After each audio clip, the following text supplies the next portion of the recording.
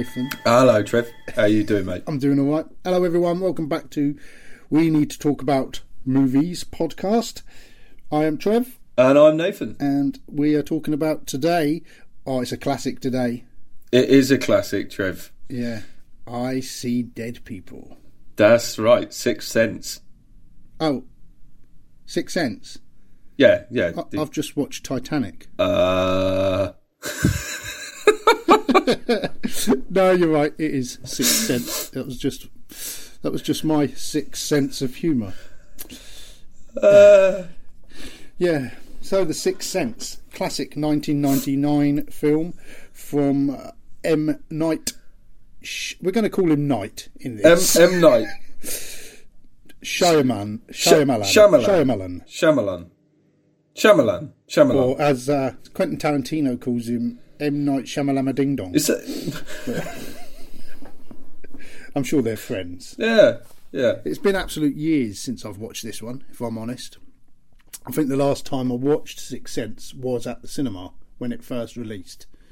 Don't think I've ever watched it since, because once you've seen it in a sense, haven't you, Nath? Yeah, I'm not going to lie. I think the last time I watched it was probably... I didn't see it in the cinema. I think I watched it as soon as it was available on DVD or out for hire. I think that's when I actually ended up watching it. Great film, good watch. But like you say, it's not the film that keeps giving, I guess. No, but I think it was interesting watching it, knowing what you know from watching it. Obviously, Sixth Sense is a film with a massive spoiler potential, so it's best if you've watched this, because we could save the spoiler for the end, talk through the film in order, I guess, and then get up to the spoiler. It's very difficult to do that, I think, with this particular film, because when you're reviewing the film, there is so much that you want to say about the film that adds to the review once you're aware of the spoiler. Yeah. So this is a spoilerific review. Should we just say that? By now, everyone should have seen The Sixth Sense. And if you have seen The Sixth Sense, you know what happens. If you haven't, maybe you've heard what happens. If you haven't heard what happens... and you haven't seen it, don't listen to the podcast. Don't listen to the podcast. Go and watch it, because it is a fantastic film. Then come back and you can enjoy this podcast to its full extent. How does that sound? Well, I mean, that sounds wonderful to me. I mean, that if I was recording a podcast, if I was currently in the middle or at the start, the very beginning of recording a podcast about The Sixth Sense, that sounds like exactly the sort of advice that I would give to someone listening to this right now. Good. Right, we're on the right track now then. We've got the right film. It's not Titanic. And it's spoilerific. So... that's an actual term, spoilerific. Is it? Because, like many words that come out of your mouth, they do sound fictional. Yeah, no, that is a true word. Watched any films this week, Nath? No, I haven't actually watched any proper films outside of this, actually. How about you? You watched any films this week? Yeah, we have. We watched a film on Amazon Prime last night. I forgot what it's called. Greenland with... I forgot what he's called. The main character. It's Greenland with... Oh, what's his name? Leonidas. It's not Leonidas. It is. Gerard Butler. Dopadoo. Gerard Butler. It was all right. I think that's an interesting one we'll have to talk about, Nath.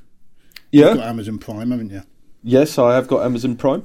Yeah, I think we'll talk about that in a future episode, if that's all right.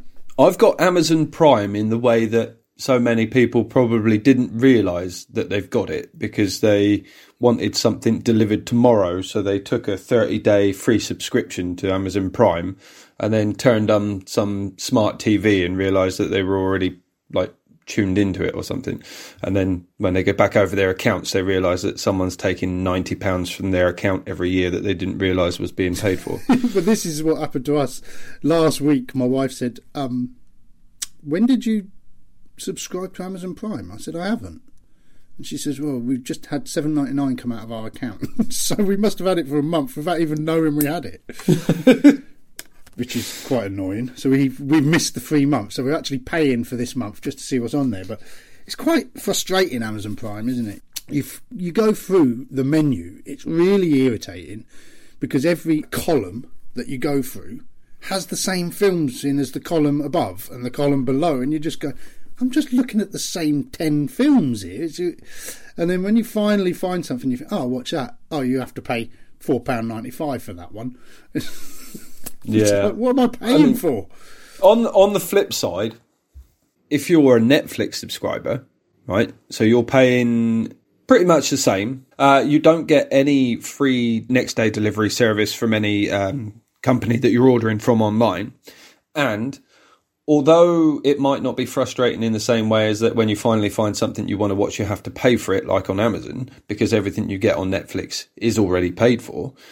But the moment you type something into the search function on Netflix, you can pretty much guarantee that if it's something worth watching, it's not going to be on there, which is equally as frustrating. Yeah, there is that. So, shall we get on with the Sixth Sense? Oh, yes. Yeah, we came to talk about that, didn't we? This is what we're here for. Do you remember? Yes. Yeah. So, Shyamalan Ding Dong. Let's call him Night. Yeah. But this was the film really that made him, wasn't it? Obviously launched his career. And it is fantastic, especially at the time it came out. It was a time when there was a lot of sort of twists in movies, wasn't it? Yes. Yep. And this is one of the best.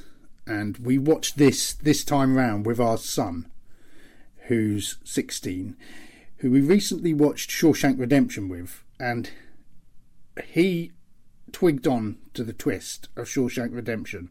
So I was thinking, he's bound to get this. And when you watch this again, having known the twist at the end, where Bruce Willis is a ghost, it's blatant, isn't it? Everywhere. It's so blatantly there. That's what's so impressive about it.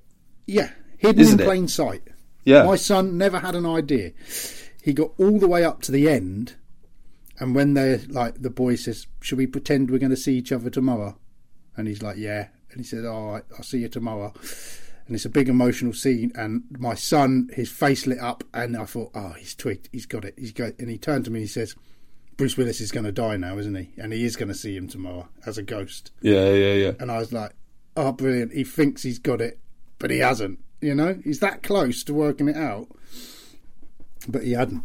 And it is an impeccably impressive movie for that exact reason. There's little details, like when the young lad comes back home from school and he comes in and you've got that really uncomfortable looking scene where you've got the symmetry in the scene of his mum sat on one side in a chair and Bruce Willis sat on the other side in the chair, and then the door is dead centre, and that awkwardness of him walking in and sort of realising that Bruce Willis is there. We're all sat there thinking, this is a child that has some sort of mental health issue. He's going to feel uncomfortable because his psychiatrist is there, who he doesn't really like. He's not taking a shine to. Okay, this is totally natural. Everything's really frosty. His mum's leaving the room because she's going to leave them there to talk. Bruce Willis is asking him questions. The kid's being difficult and being silent. You just make no connection. But then when you watch it back and you realise that the kid's being silent because he's hiding the fact from his mum that he's speaking to a ghost that she can't see.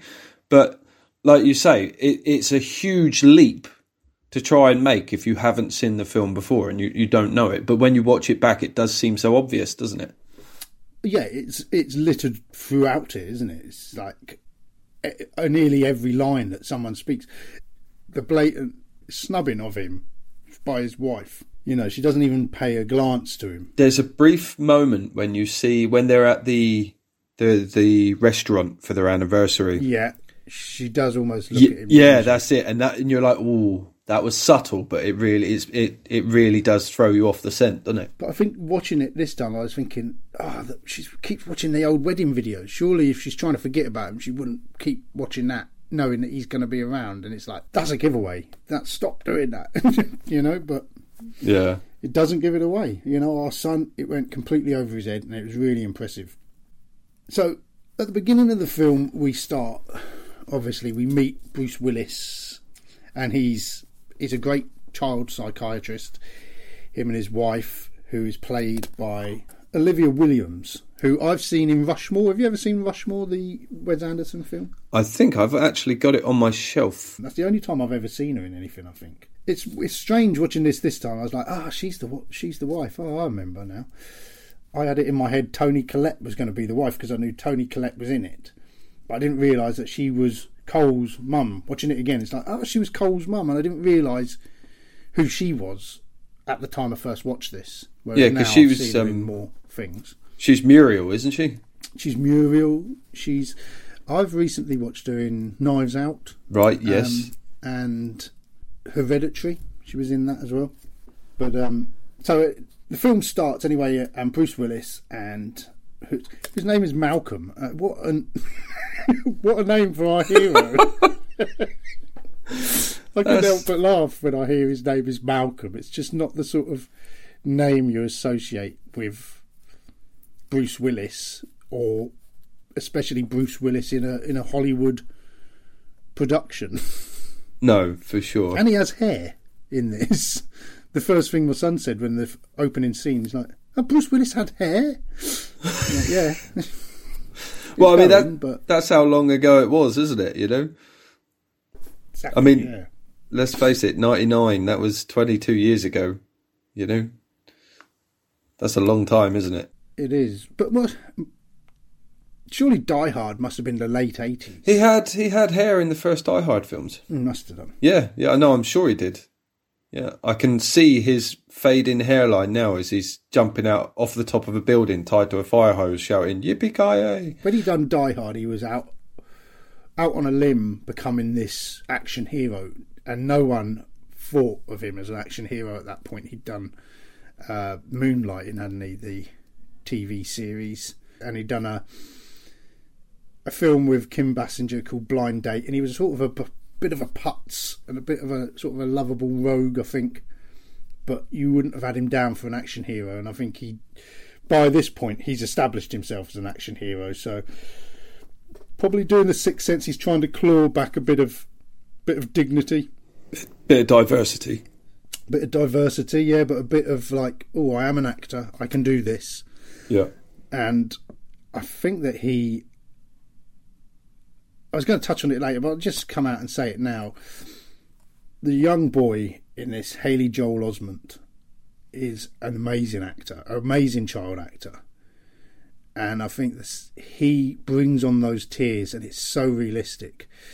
And there's one shot of Bruce Willis where he starts to cry, and I almost laughed because it looked that appallingly awful. And I mean, I'm not saying I could do it, but you can tell he hasn't got that range like that young boy has. Yeah. And I think on the documentary that I watched after, Bruce Willis said, me and Night decided that, we filmed me crying loads, but we decided that it wouldn't be my character to shed a tear, so we cut the crying. And I was thinking, yeah, I bet that's exactly why. Nothing to do with how awful it looked. I bet Night was watching that, just sort of cringing, going, Bruce, how can I break this to Bruce? Yeah, I don't think your character would cry, We've got this far, let's just leave it. But there's a lot of when you watch the whole film, there is a lot of weight on the shoulders of Haley Joel Osment. Oh yeah. So if his performance wasn't as strong, it would have been very difficult. Because there's child actors and there's child actors, but there's so much pressure on him to deliver in this film, isn't there? Oh yeah, and he does a compelling job. I saw him in AI as well, and I thought he was amazing in that as well. He also plays Forrest Gump's son, doesn't he? Yes. Yeah. He doesn't have so much of a big role in that, but in this, yeah, he's constantly scared. He's constantly confused. You can see there's that inner turmoil.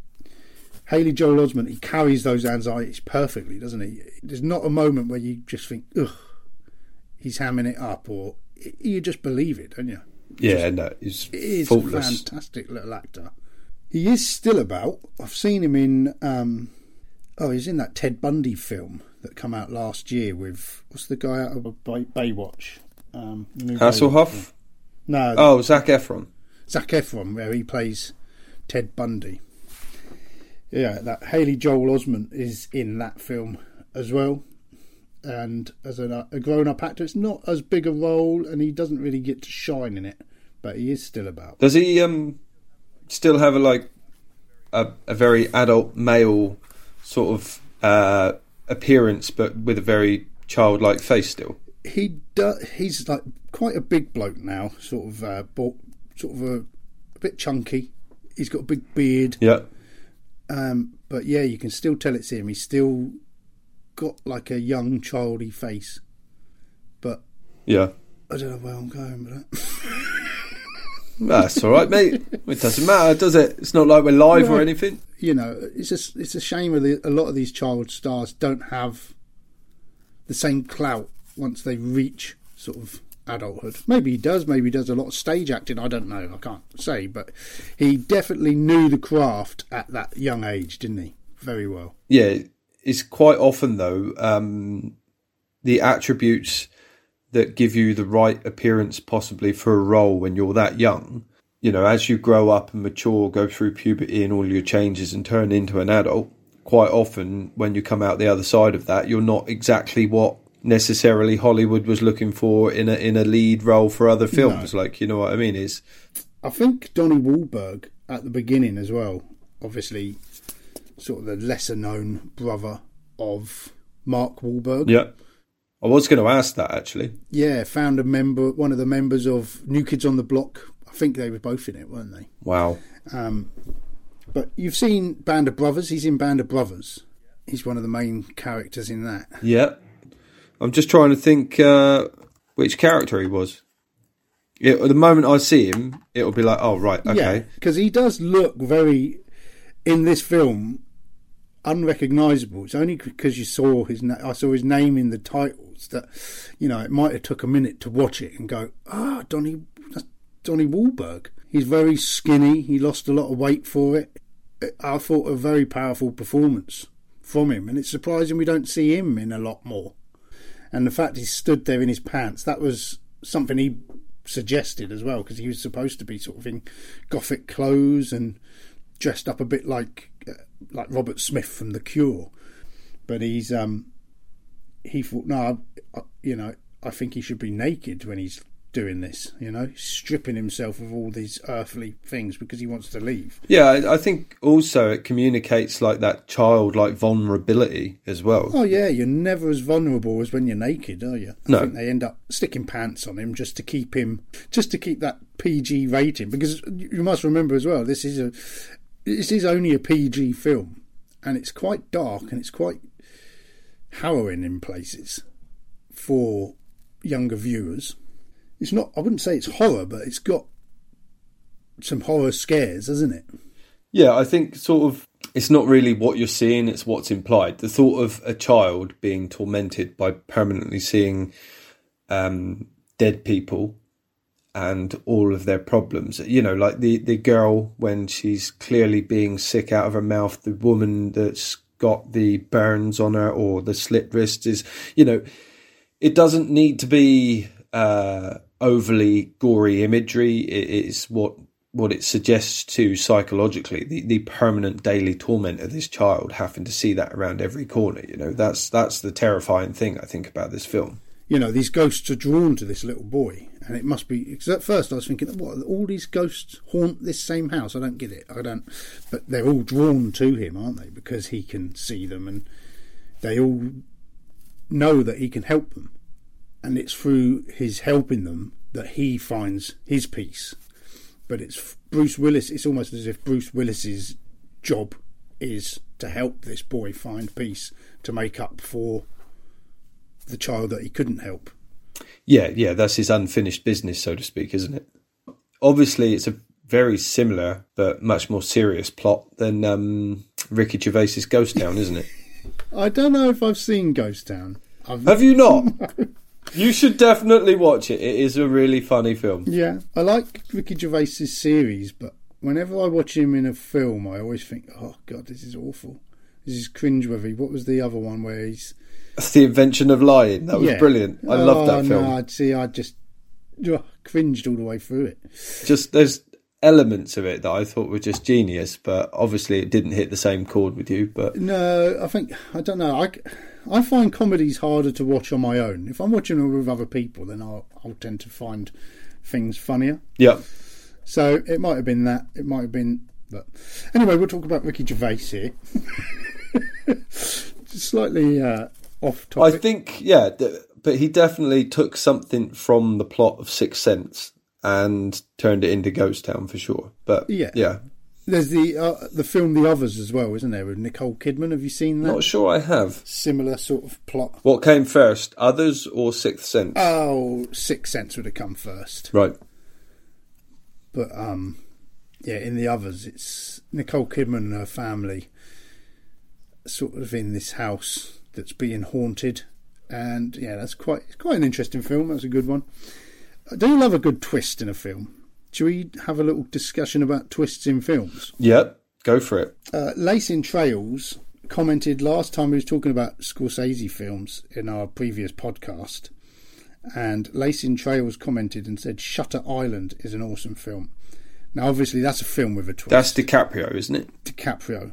But I'm going to admit that this was I don't often get the twist, but with Shutter Island, I got the twist at the very first clue that he found, which is like 10 minutes into the film, and it ruined the film for me. I couldn't enjoy it because I was like, oh, yeah, it's so obvious. That film is the only one where I saw that coming a mile off, and I didn't really get into it. One of my favourite twists, not a twist as such, but the end of LA Confidential. Yes, yeah.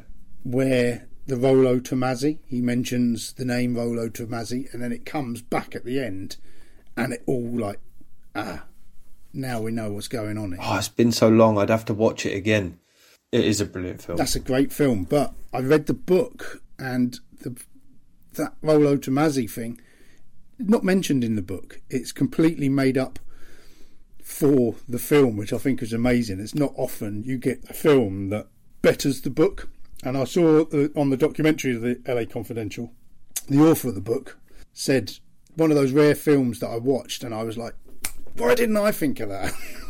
What's your favourite film with a twist, without ruining the twist in case others want to go out and watch it? Favourite film with a twist? I've got to be honest, I feel unprepared. I've never seen that. Yeah, no, it's wonderful. Hell of a twist at the end. Turns out he was prepared. That he's not a bloke at all. It's a woman in a really clever disguise. I think I have seen that, actually.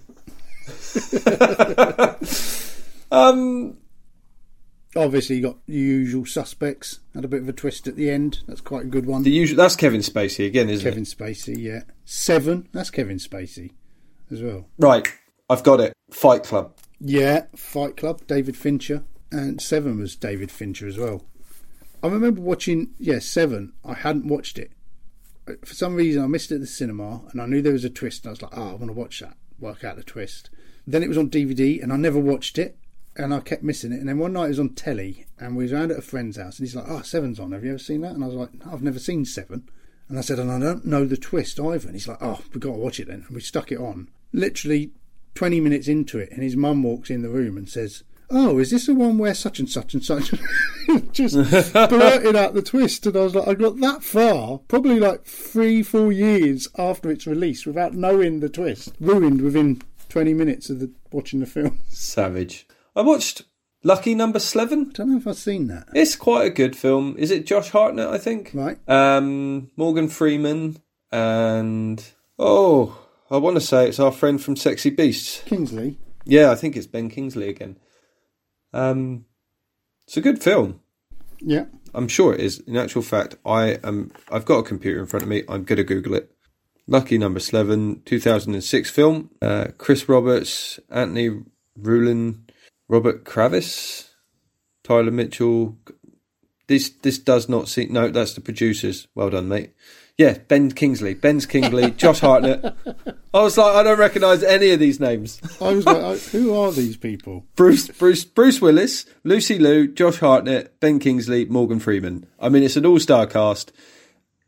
it's definitely worth a watch, you know? Yeah, and that's one that sort of catches you at the end, Yeah, there's a twist at the end, and you're just like, right, I get it. It's not like a really well hidden twist. You know, there are elements to it where you're just like, you've got an inkling that something's going on, but it's I don't know. It's just it's a fast paced, easy watch as well. You know. Yeah. So we go back to the film now, and it's, like I said, it's not a horror film, but it's a ghost film. There's like some really interesting scenes. The scene where Toni Collette's getting the boys breakfast and she walks out, and then when she comes back into the kitchen and all the cupboards are open. Yes. And it's all sort of filmed in one shot. Really similar to a shot from the Spielberg Tobe Hooper film Poltergeist. You must have seen Poltergeist. Nope. Hey? Nope. No. I don't watch films like that. Oh my. Well, there's a scene in there where the mum is in the kitchen and she's pottering away, and she turns around and the camera follows her as she puts something over here, and then as she turns back, all the chairs are stacked up on the table. A brilliant shot. Amazing how they must have slid one table in and out in an instant. Yeah. But she just really screams, and but the Toni Collette, I mean, she's great in this film. The scene between her and the son at the end in the car is just an amazing scene. We'll talk about that in a minute. But she must have realised that there was something more to this boy, you know, and she keeps thinking he's lying when he's telling her this, you know. But for something weird like that to happen, she must have an inkling. And to see those sort of spherical light beams in all the photos around him. Yes, yeah. That was an interesting part, because it's not picked up on again throughout the film, is it? She never mentions it. She just very briefly notices these sort of orbish sort of presences in the photographs, but then obviously because they're sort of semi-transparent, he's sort of looking through them, and she's, like you said, she's clearly sort of piecing together a puzzle. But I guess maybe, you know, it's her son. She's a mother. She doesn't want to believe or buy into it, I guess. But the scene between her and Haley Joel Osment in the car at the end, which is actually the scene that comes straight after the little boy says to Bruce Willis, "Let's pretend we see each other tomorrow." Yes, yeah. So at this point, my son is like, Bruce Willis is going to die, and then the little boy's going to see him as a ghost. The very next scene, it cuts to a car crash. That's where my son, all of a sudden, when that car crash was shown, in the very next shot, he looked at me and he's like nodding. "Told you, I knew it, I've sussed it." But he hadn't. He hadn't sussed it at all. Do you think it was sort of M.Night used it as a bit of a red herring almost? Although it enabled the plot to continue the way he wanted to, but it gave you that sort of sense up until the point where the boy says, you know, "A lady's died down there. I can tell because she stood behind me at the window." Up until that point, yeah, you might have, as an audience member, been thinking the same thing. Bruce Willis is in that car. The only thing that sort of about that scene that really sort of makes me wonder or ask any questions is the fact that the whole premise that Bruce Willis has come to and the solution for the young boy sort of dealing with all of these ghosts that he keeps seeing is that they're communicating to him because there's something that they want him to do for them, which implies that the car accident would have been some sort of foul play there, which is why the ghost is there looking at Haley Joel Osment. And it feels a bit loose, feels almost a little bit forced, if I'm honest. Yeah, I guess it's used as a sort of a narrative structure in the sense that, like we say, it might have been to hint or to throw you off the scent, thinking, like I said, maybe Bruce Willis has died here. But it also gives the boy the opportunity to discuss it with his mother. But yeah, if you're thinking of the logic of it, then all it would have taken to make everything right would have been for once he'd explained things to his mum to get out of the car and walk off with the ghost towards the accident. And that would have just tied it up lovely. Yeah, but they are trapped in this car together, and it gives him the chance to explain to his mother the hithertos and why-fors, the reasoning behind his strange behaviour. And he says, I've been speaking to Grandma, and the music there is no music in that scene, and it is just the sound of the streets and everything is muted out of the scene, and it's just literally those two acting against each other.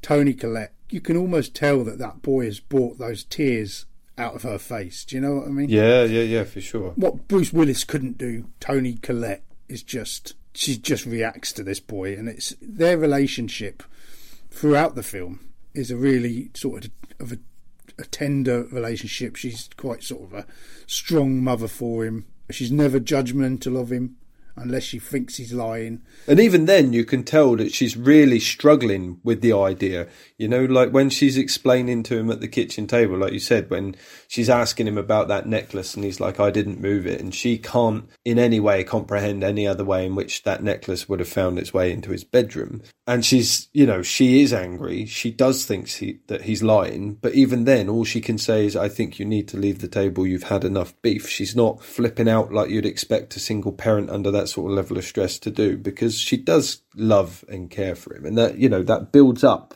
in the viewer all the way through the film, doesn't it? So when you get to this final scene where they're in the car, like you say, and it is a tender scene, and as the viewer, when you get that final relief and release of the tension between them over Haley Joel Osment's secret, the fact that he can see dead people, and when his mum finally gets it and understands, the relief that you feel as a viewer is genuine relief, isn't it? It is a well put together scene. Just think he needs to get out of the car at the end of it, that's all. Mum, there's something I've got to do. Yeah, by the way, a lot of these ghosts that he sees are that frightening, and you just think you see him resolve the one storyline with the little girl and the mum, or the stepmum, I take it, who's sort of poisoning her, keeping her ill. Yeah. But you see him resolve that story, but you don't see him resolve any others. I mean, you don't need to, you just sort of know. But some of them, you're just thinking, how could he help those people that were hanging there? How could he help, the little boy who shot the back of his head off? Yeah. So I felt that I didn't pick it up in that car scene, but I picked it up in others. I was left thinking, well, how does he sort all this out? So I think it's not the most tidy wrap up of events, but you've just got to have some sort of, everything is there to move the story, and it does move the story on. But it's like the sleight of hand trick, that Bruce Willis does. Obviously, it's not a sleight of hand trick at all. Yeah, that's what the whole film is. It's distracting you from the ending. Yeah, and I think when you make sacrifices in the plot to hide a good twist, the overall film is going to suffer from it. And I think sort of, like you pointed out, that I hadn't thought about until you said it, like the three people hanging in the schoolhouse that had been dead for well over 100 years. I mean, how is he going to resolve that to the point where he doesn't have to see them every day whilst he's walking down the school corridor? Exactly, yeah. But I think you just got to put that all aside, because it's all just to make a scary experience and to make you think you're watching a ghost film that's centred around the boy rather than centred around Bruce Willis. And it's Bruce Willis's understanding of the case that's going to essentially help the boy.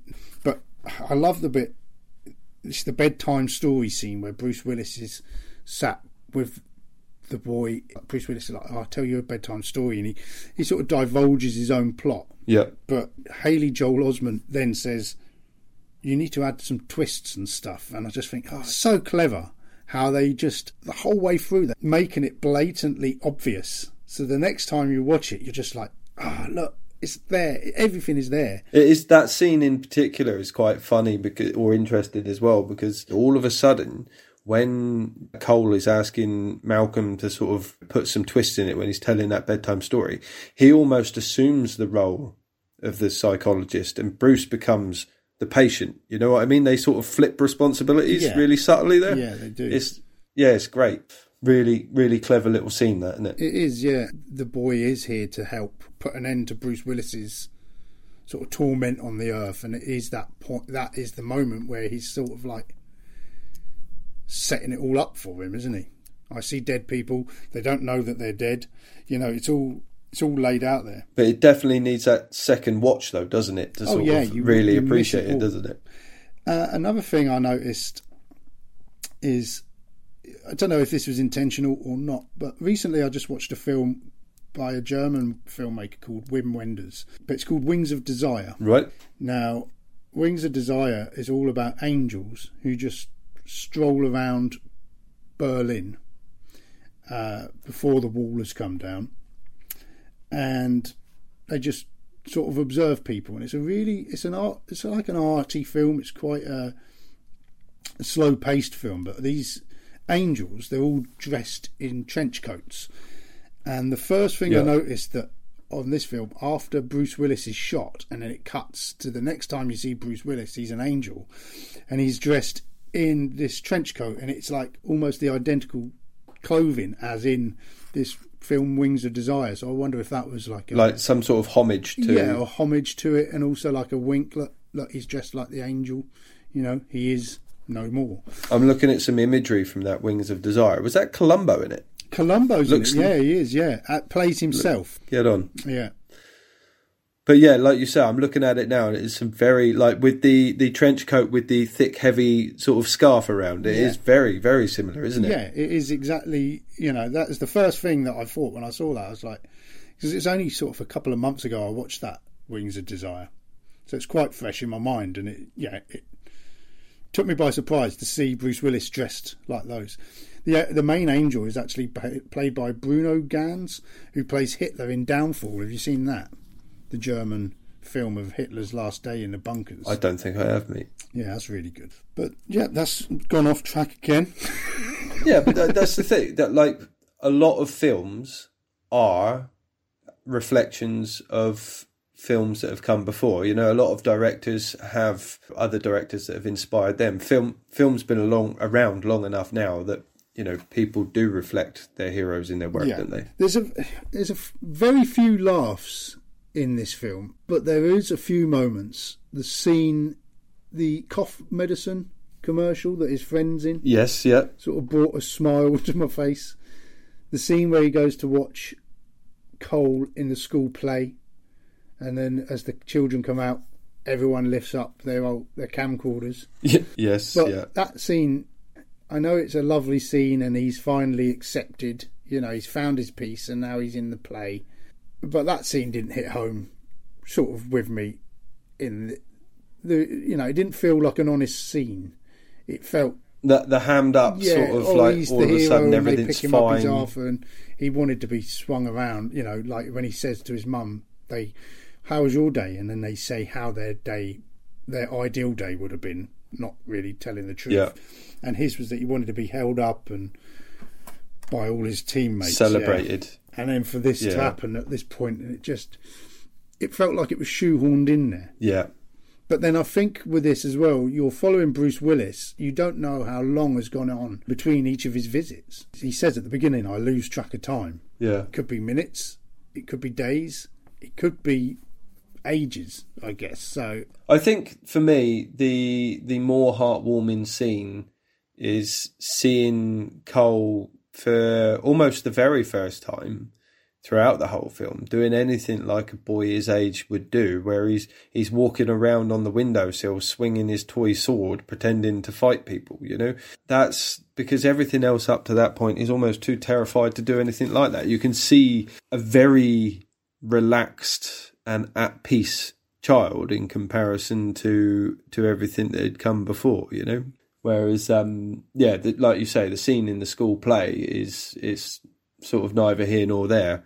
All right, you see Bruce Willis stood there with a big cheesy grin on his face watching it, but yeah, I think they, like you say, they tried to work too many things in. Like the kid who was the actor in the advert now plays the idiot in the play, and sort of has to suffer it, and it's just trying to achieve too much in one scene, I think. Yeah, another thing that it wasn't completely noticeable, but The score was relatively good for the film, but there's a few scenes where just before the jump, it's building up, so you can tell there's a jump coming. Yeah.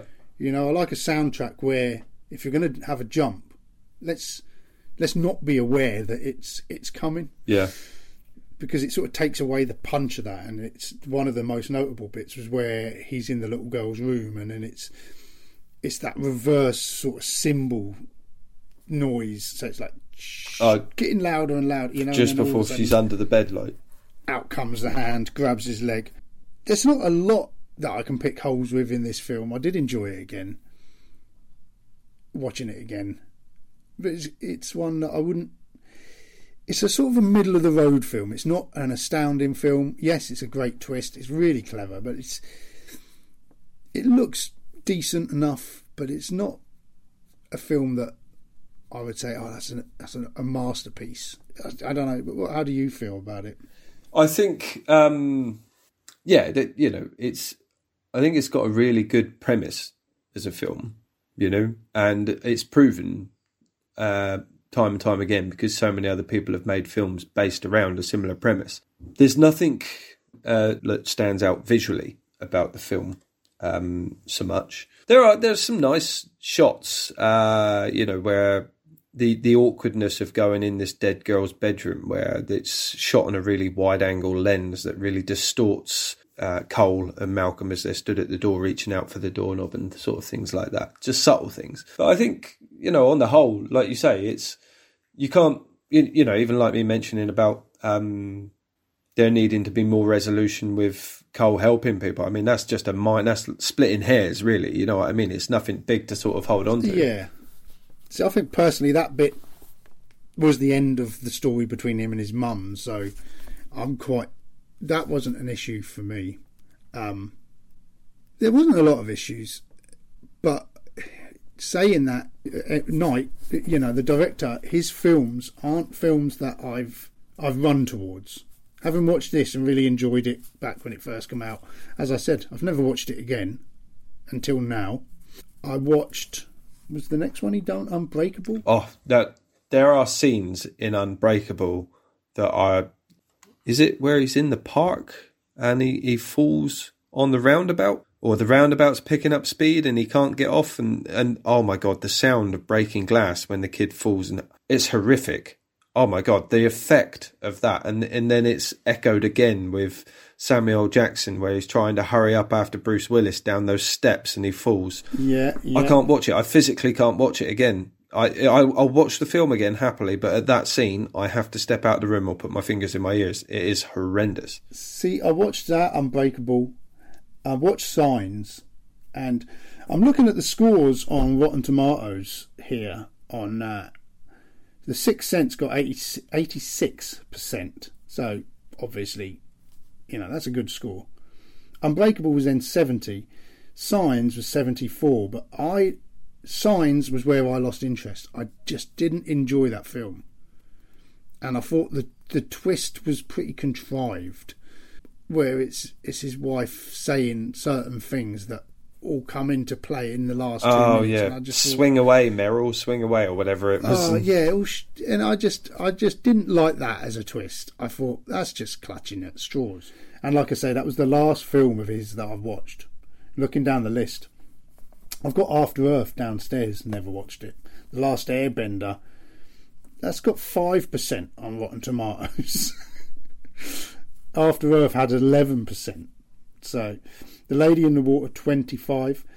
The Village was 43. Yeah, I didn't really sort of go for The Village.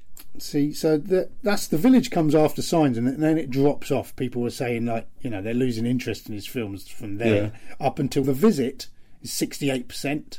And then The Split, which, did you say is a sort of a sequel to Unbreakable? Obviously, you meet Bruce Willis and Samuel Jackson in Unbreakable, and then you meet the Beast, which is played by McAvoy in Split, and then obviously they're all together in Glass. And see, because the Split has gone up to 77%, so you can tell that's a decent film.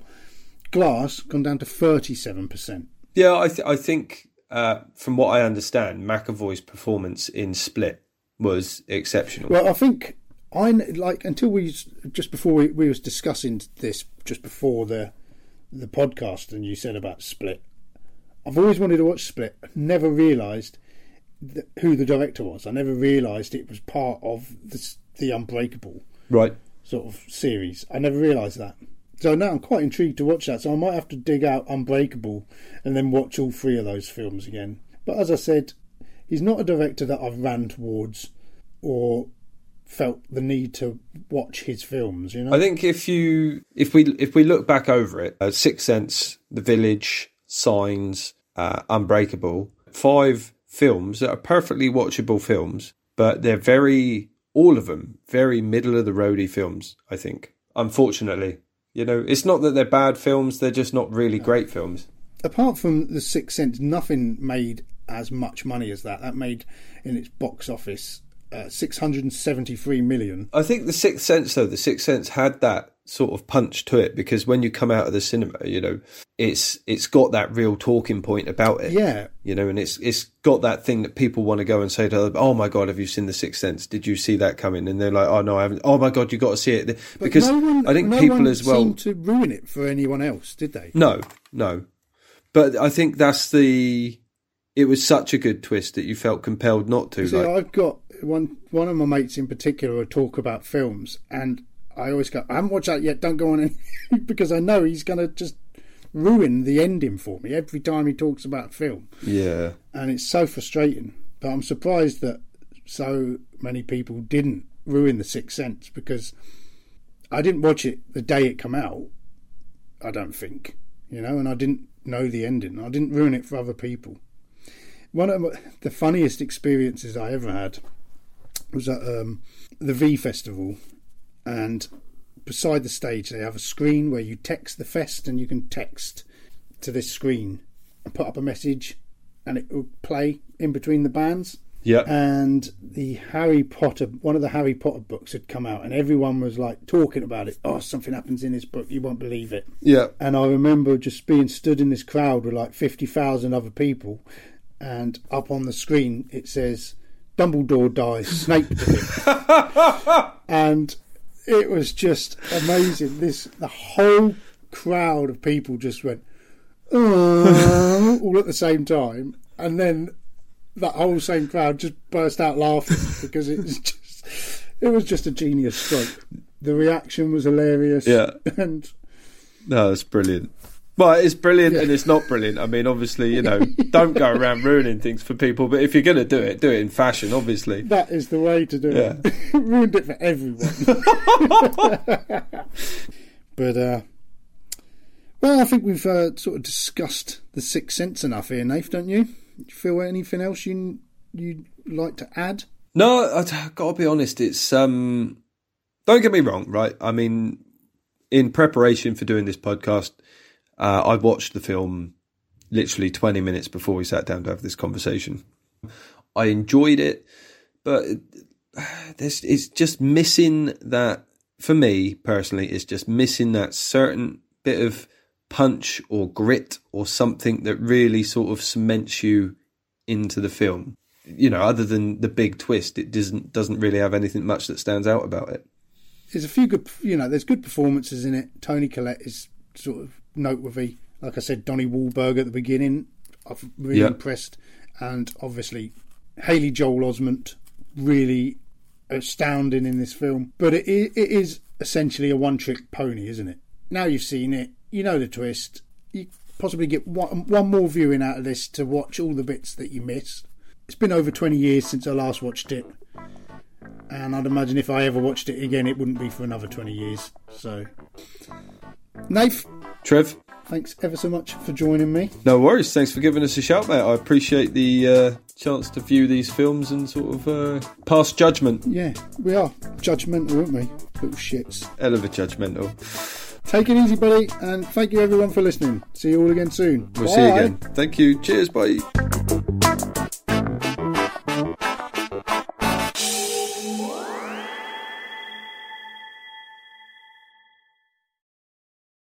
The family